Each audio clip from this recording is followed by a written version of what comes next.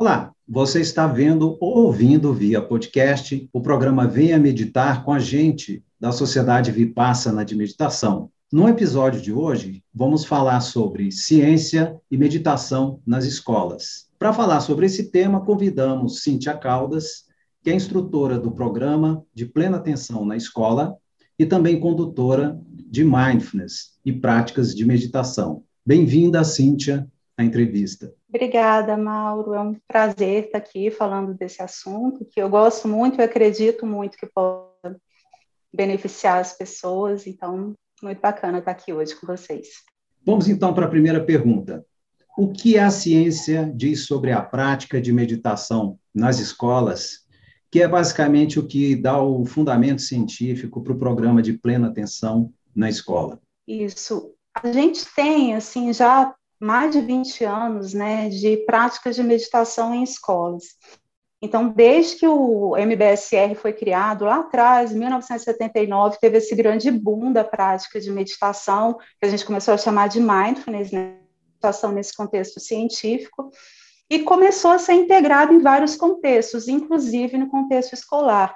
E aí que foram criados o que a gente chama de das intervenções baseadas em mindfulness para escolas, que exige toda uma adaptação de linguagem, de propostas, de práticas que são abordadas, mas que trazem também a mesma proposta lá do mindfulness. E com isso a gente tem também aí já pelo menos 20 anos de pesquisa científica sobre esse tema, de pesquisadores no mundo inteiro que acompanham a aplicação desses programas nas escolas e buscam perceber que benefícios, que impactos isso está trazendo para os alunos, para os professores, para a comunidade escolar como um todo. Então, primeiro a gente teve um grande número de pesquisas, principalmente no campo da psicologia, tentando olhar e entender assim, quais são os efeitos dessa prática de mindfulness no comportamento dos alunos, por exemplo, ali no nível de atenção deles, no estado de humor deles, nas relações sociais que se cria ali na escola. E como que tudo isso é impactado a partir do momento, então, que você integra a prática de mindfulness como uma rotina ali no ambiente escolar. E o que tendo observado nessas pesquisas, né, nesses últimos 20 anos, e que são, assim, indicações que vêm sendo reforçadas em estudos novos que saem todo ano, é um potencial benefício dessas práticas para promover uma melhoria nos níveis de atenção, de regulação emocional, melhorias de habilidades sociais e também uma diminuição nos níveis de estresse e de ansiedade para os alunos quanto os professores. Isso é interessante a gente notar que o mindfulness na escola não é mindfulness para os alunos, é para os alunos e para os professores. E para a pessoa, né, que faça parte desse ambiente escolar. Então, essas são as indicações que a gente tem principalmente no campo da psicologia. Mas principalmente devido assim, aos avanços nas possibilidades de exames de imagem sobre o cérebro, a gente teve aí condições da neurociência, para a gente conseguir entender como que o mindfulness impacta esse ambiente escolar. Então, a psicologia olhou primeiro para essa questão, né, para o comportamento, para as relações, para o humor. A neurociência ela vem para olhar, então, quais são os mecanismos cerebrais que se relacionam com tudo isso, com esses benefícios cognitivos, sociais, psicológicos que a gente observa com a prática de mindfulness.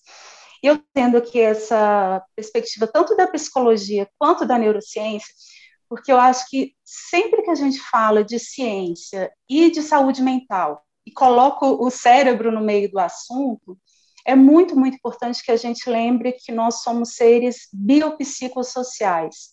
Então, existe um aspecto que ele é biológico, ele é físico, é o nosso corpo, é o nosso cérebro. E isso influencia o como que a gente pensa, o que a gente sente, o como a gente se comporta, o como a gente se relaciona nessa esfera social. Mas, da mesma forma, esse espaço social influencia o meu campo psicológico, impacta o físico, o meu corpo, o meu cérebro. Eu sempre gosto de lembrar isso antes de falar do cérebro, para que a gente não se engane, sabe? Achando que é o cérebro que importa e que tudo que acontece à nossa volta pode ser ignorado. Então, assim, o social importa muito quando a gente fala de cérebro, principalmente quando a gente está falando de crianças e adolescentes. São cérebros em formação, são pessoas em formação, e o ambiente social está muito relacionado a como eles vão se desenvolver. Então, isso é como que esse social impacta no físico, está muito relacionado também com o conceito que ele é central para a gente entender os estudos da neurociência sobre essa prática de meditação em escolas, e o impacto disso no cérebro das crianças e adolescentes, que é o conceito da neuroplasticidade. A gente pode entender que a neuroplasticidade, ela é a capacidade que o nosso cérebro tem de criar novas conexões, mas também de mudar essas conexões de acordo com as experiências que a gente tem na vida. Então, a gente nasce, obviamente, a gente não sabe ler, né? Mas a partir de uma experiência que ela é proporcionada pelo aprendizado, nosso cérebro começa a entender que aquelas letrinhas, né, aqueles rabiscozinhos, eles estão relacionados a um som, e aí eles se juntam, formam palavras têm um sentido, e as palavras se juntam e ampliam esse sentido. Enquanto essas associações vão acontecendo, neurônios diferentes no nosso cérebro, eles são acionados ao mesmo tempo, e eles começam a formar uma conexão que, em princípio, ela é frágil, mas aí a repetição, e uma repetição intencional dessa experiência, por meio do aprendizado, faz com que a criança comece a sustentar essa conexão.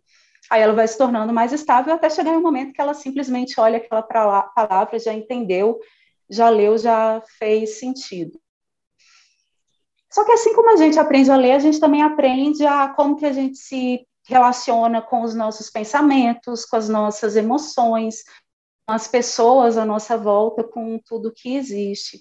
E tudo isso também vai ficando registrado nessa nossa grande rede de circuitos neuronais. A questão é que, ao contrário da leitura, né, da escrita, da matemática, que é feito de uma forma planejada e intencional, né, esse aprendizado, para a maior parte de nós, esse aprendizado que a gente chama do socioemocional, não foi assim, ele não foi intencional. Ninguém na escola, para mim, pelo menos, virou para mim e falou: olha, criança, é normal que durante uma prova você se sinta nervosa e que talvez você tenha muitos pensamentos de que você não vai conseguir acertar nada. Se isso acontecer, está tudo bem, você pode usar a sua atenção, você pode trazer sua atenção de volta, se acalmar, deixar que esses pensamentos passem e estar aqui, fazer o melhor que você conseguir. Nunca me falaram nem parecido com isso, assim. O que eu ouvia muito era o presta atenção, menina, presta atenção, mas também ninguém nunca me falava como é que eu fazia para prestar atenção, principalmente quando era um assunto que não me interessava. E aí, diante dessa experiência, eu criava, né, os meus próprios mecanismos para lidar com aquilo. Por exemplo, ficar parada, né, lá olhando para a cara da professora como se eu estivesse prestando muita atenção, mas de verdade eu estava divagando no mundo da fantasia. E assim, eu fiz muito isso, então eu sustentei por muitos anos conexões no meu cérebro, e diante de qualquer situação de tédio, elas eram já acionadas para levar embora a minha atenção para qualquer outro universo, que não fosse aquilo que estivesse me guiando ali naquele momento. E isso ainda acontece na minha vida. A diferença é que hoje eu consigo perceber exatamente quando isso ocorre, né, começa, e aí eu posso fazer essa escolha de trazer a minha atenção de volta. Até porque hoje eu já sei como fazer isso, eu já aprendi por meio da prática da ação. E com essa prática, o que eu estou fazendo? É justamente treinando e fortalecendo no meu cérebro conexões que são responsáveis por manter a minha atenção aqui no momento presente. E isso é possível por causa da neuroplasticidade. Nosso cérebro, ele nasce e ele morre plástico, né? Então, a qualquer momento da nossa vida, a gente pode fazer essa escolha, né? Sobre quais são as conexões, quais são os hábitos, os pensamentos que eu quero fortalecer no meu dia a dia. Então, o hábito de estar atento, de estar presente, é algo que a gente consegue fortalecer por meio da prática de mindfulness. que é justamente isso, intencionalmente eu vou praticar e eu vou fortalecer conexões que façam mais sentido com o que eu busco para o meu bem-estar.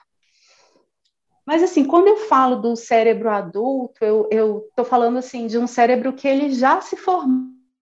Então, agora eu posso usar, né, no meu cérebro adulto aqui, a prática de mindfulness para, vamos dizer assim, trazer mais qualidade para esse meu conjunto de conexões que eu formei ao longo da vida.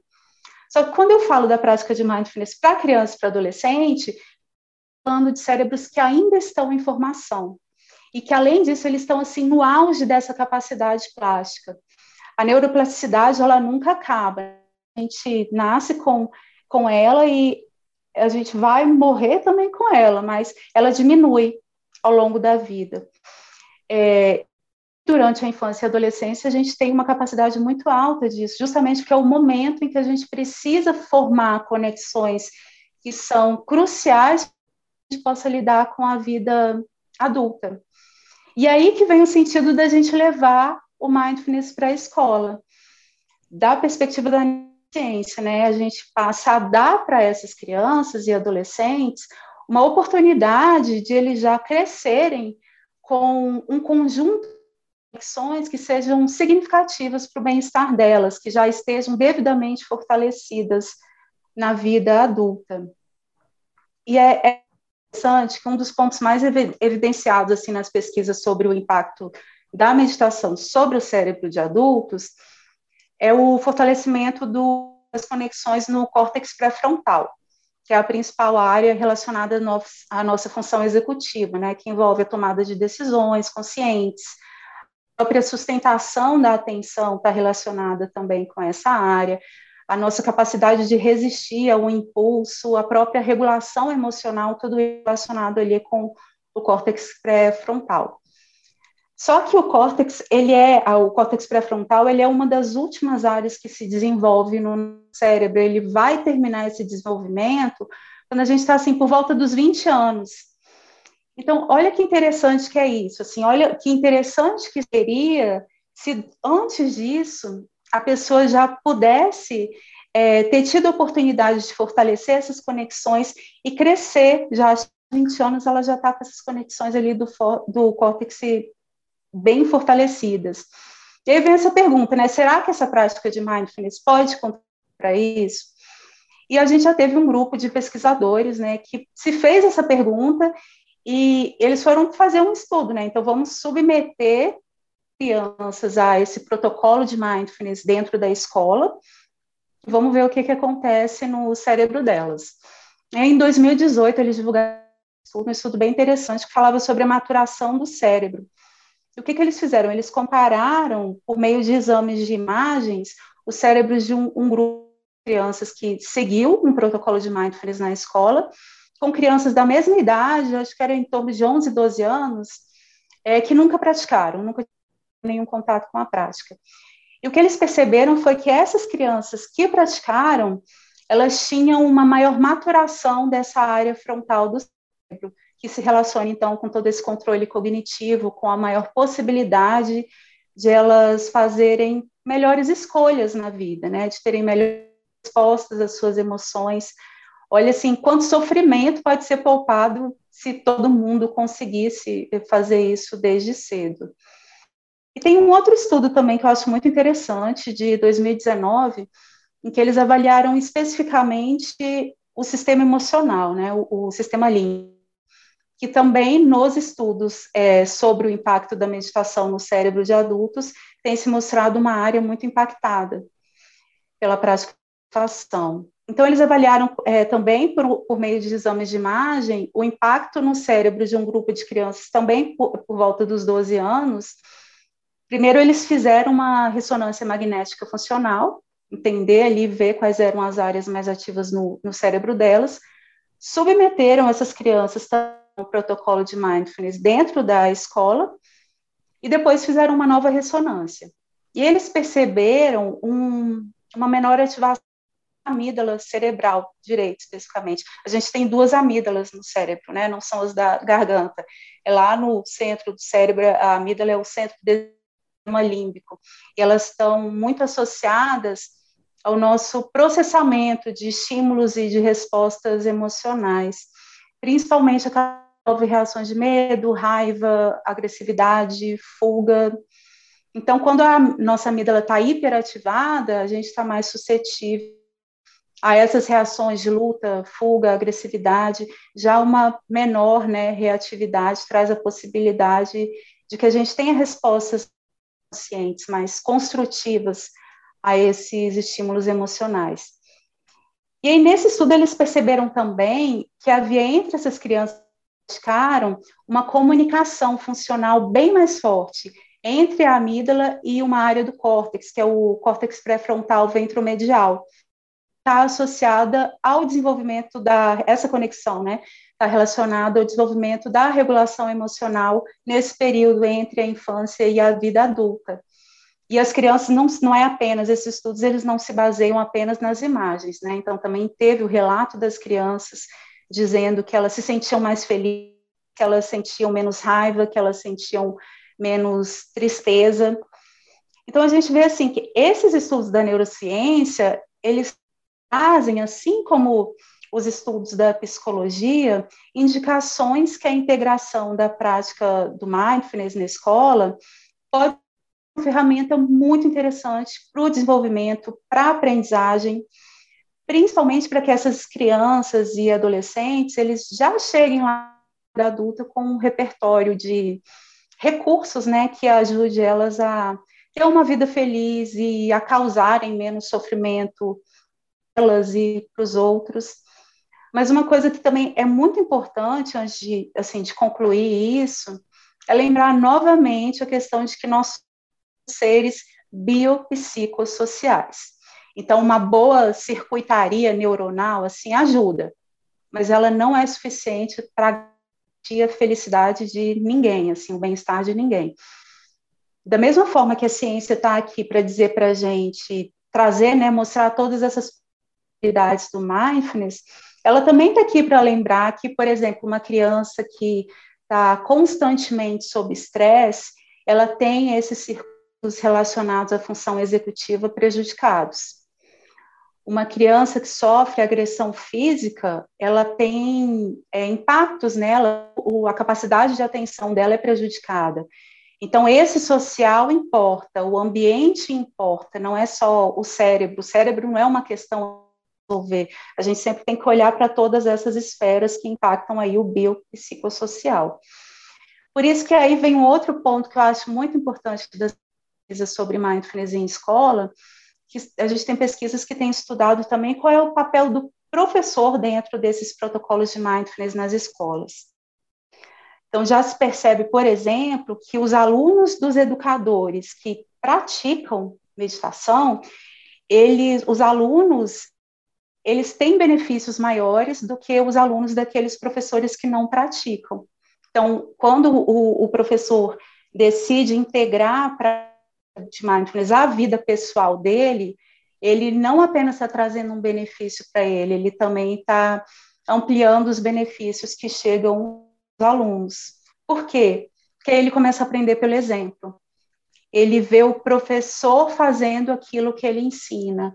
Ele vê o professor conseguindo se acalmar diante de uma situação desafiadora ali dentro de sala de aula. Ele vê o professor ali parando de respirar, porque, peraí que eu preciso me concentrar agora.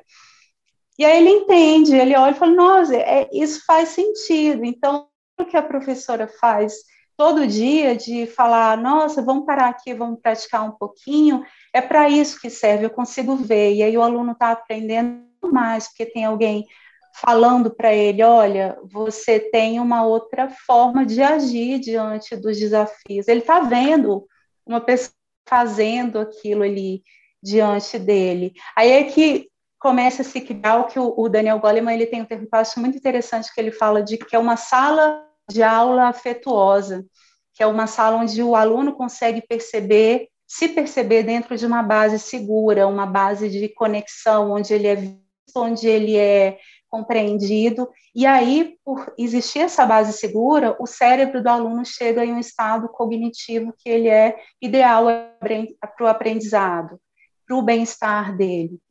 Então, eu acho bem importante isso que vem sendo mostrado nas pesquisas, né, que essa integração do mindfulness às escolas, ela tem um potencial, assim, incrível, enorme, mas ela não deve ser feita olhando exclusivamente para o ela precisa englobar os educadores, os funcionários, em um cenário ideal, até mesmo os pais dos alunos. E isso é algo que a gente muito, assim, no PAI, né, o Programa de Plena Atenção na Escola da SVM, a gente foca no educador, o educador leva para o aluno, aí passa um pouquinho de tempo, a gente começa a receber o relato de que o aluno levou para os pais, e aí a gente vê essa né, se formando, uma cadeia de benefícios e que começa a fazer sentido ali. Então, quando a gente aspira a levar esse benefício para a criança, não pode jamais deixar de olhar para todo esse ambiente que cerca ela, né, para que tudo isso faça sentido com a prática que a gente está propondo que ela faça. Cínthia, e com tudo isso que você falou, toda essa base científica, como é que ela é considerada no programa de plena atenção na escola da Sociedade Vipassana? Então, o PAI, hoje tem como o centro do programa é o educador. Então, a gente já começa considerando isso, né, que a criança não vai ser vista de forma isolada. Então, o educador, ele passa, para ele poder conduzir o programa em sala, que a gente também parte disso, né, é o próprio educador que conduzir a prática para os alunos. Para fazer isso, ele passa por uma formação, que, antes de tudo, busca apoiá-lo a ter uma prática pessoal de meditação. Então, primeiro ele pratica, ele vivencia, ele integra isso a uma rotina de autocuidado. A gente preza muito por esse autocuidado dos educadores, para que eles criem essa rotina. E aí, a partir do momento que ele viveu, ele a vida pessoal, isso fez sentido para ele, ele pode fazer essa escolha, então, de seguir e levar isso para os alunos. Aí ele faz um treinamento para poder conduzir o programa com os alunos, né? A gente tem um manual que traz esse método. O método, hoje, ele consiste em pequenas aulas teóricas, né? Uma aula por semana, e em práticas diárias, que são conduzidas pelos educadores e alunos, práticas curtas de a 10 minutos, mas que acontecem todos os dias. Nessa parte teórica, um dos primeiros conceitos que é levado para eles é o da neuroplasticidade. Então, eles aprendem também sobre o córtex, sobre a amígdala, sobre essa relação, sobre a possibilidade deles fortalecerem essas conexões.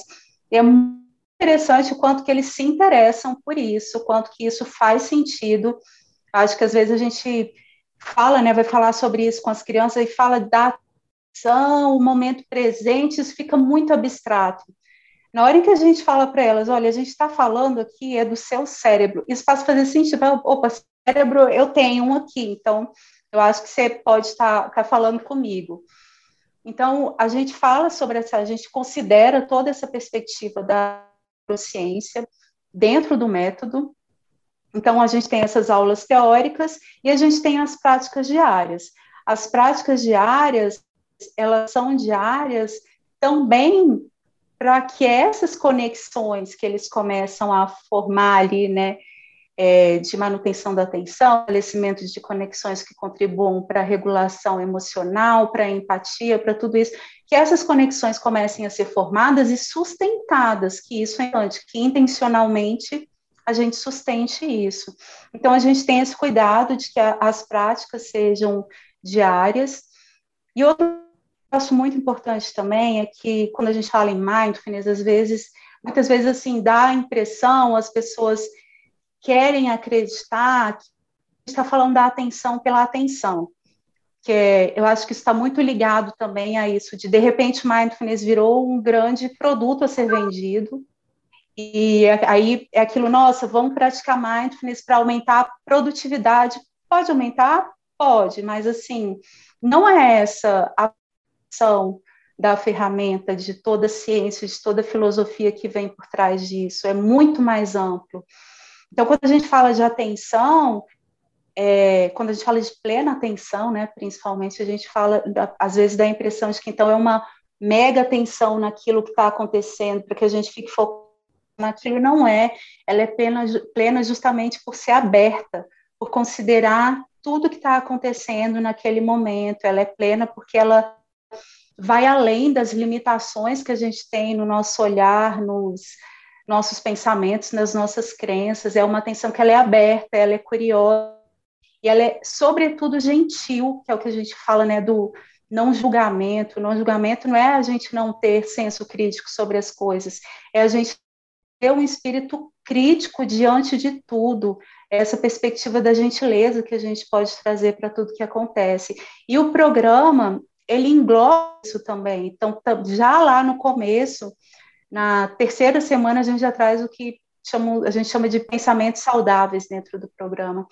Que a gente quer sustentar a nossa atenção, a gente quer melhorar a autoconsciência, mas a gente também quer ver o outro.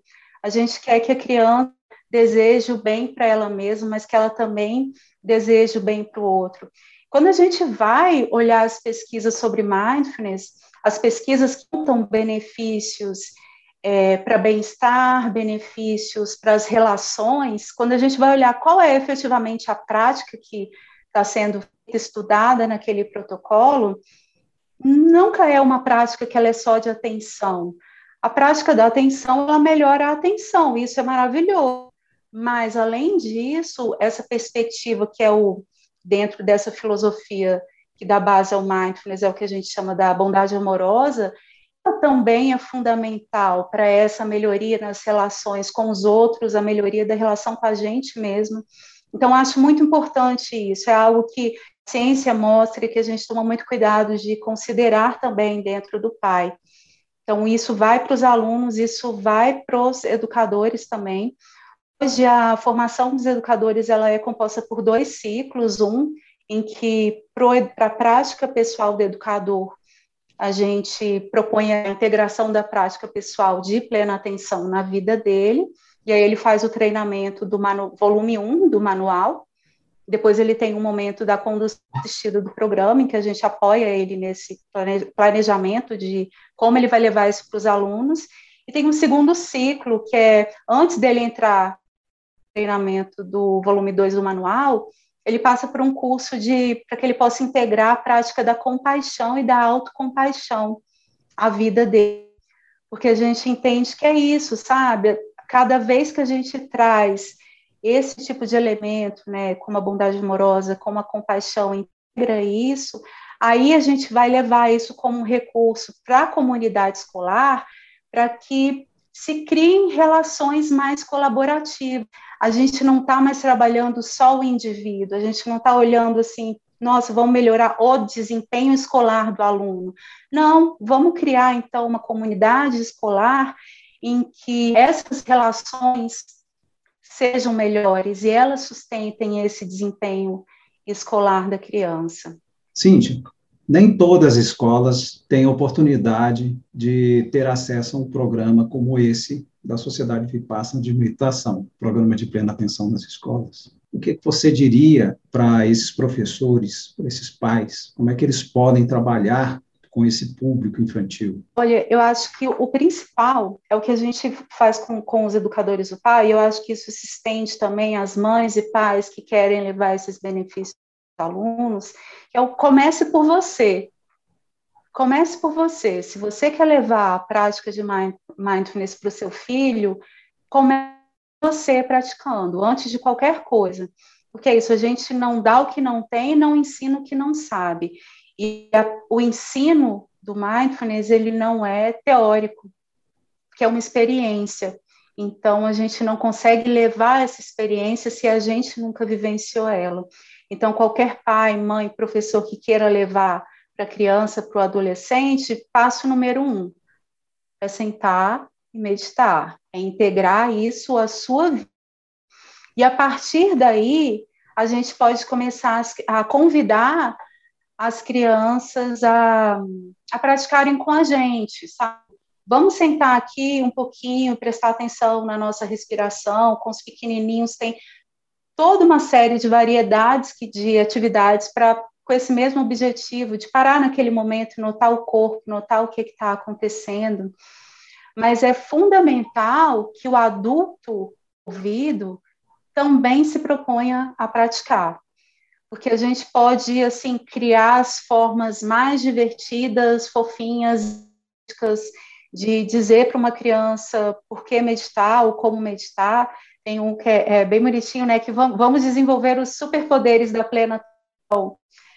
Mas, assim, essencialmente, o que a gente está dizendo para aquela criança é: olha, você tem uma forma saudável de se relacionar com o mundo, você tem uma forma de se relacionar com tudo à sua volta que te traga felicidade, não sofrimento. Só que se a gente falar isso e daqui 10 segundos a gente está gritando, brigando, batendo, xingando, ou seja, fazendo exatamente o contrário do que a gente falou para a criança, como é que ela vai acreditar ou ela vai entender que isso é possível? Então, isso não vai fazer sentido para ela. Então, para que ela vai praticar? Então, acho que o mais importante é isso.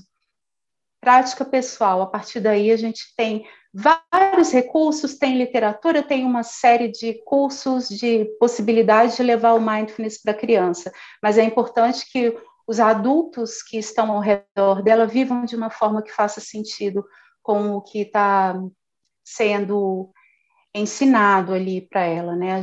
Nós adultos, como também seres biopsicossociais, somos impactados o tempo inteiro pelo nosso ambiente. E a gente tem muito pouco controle sobre o que acontece.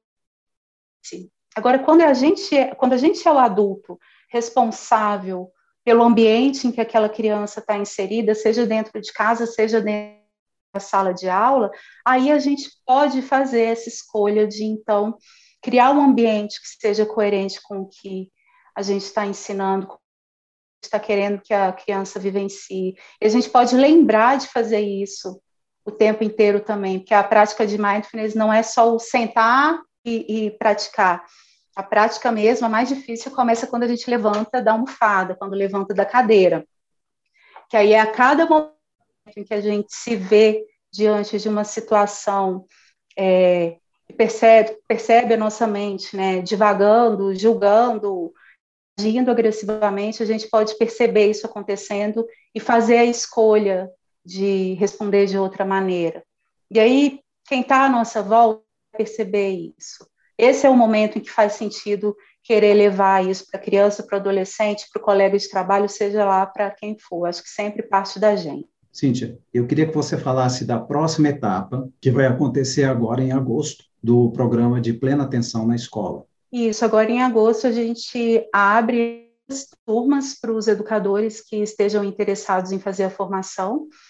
As inscrições começam no dia 1º de julho, então os educadores interessados eles podem se inscrever, e em agosto a gente começa com a formação propriamente dita, que começa com o curso Conhecendo a Plena Atenção, que é justamente esse momento do educador conhecer a prática, integrar a prática à rotina dele. Então, a gente tem aulas, mas também tem uma série de atividades para auxiliar o participante a integrar essa prática no dia a dia. Depois, ele vai pelo treinamento no manual, que é o momento de como é a metodologia, de conhecer a metodologia de como levar isso para o aluno, e depois ele tem o momento de planejar o início dessa aplicação do programa, também com o suporte e apoio dos monitores do programa.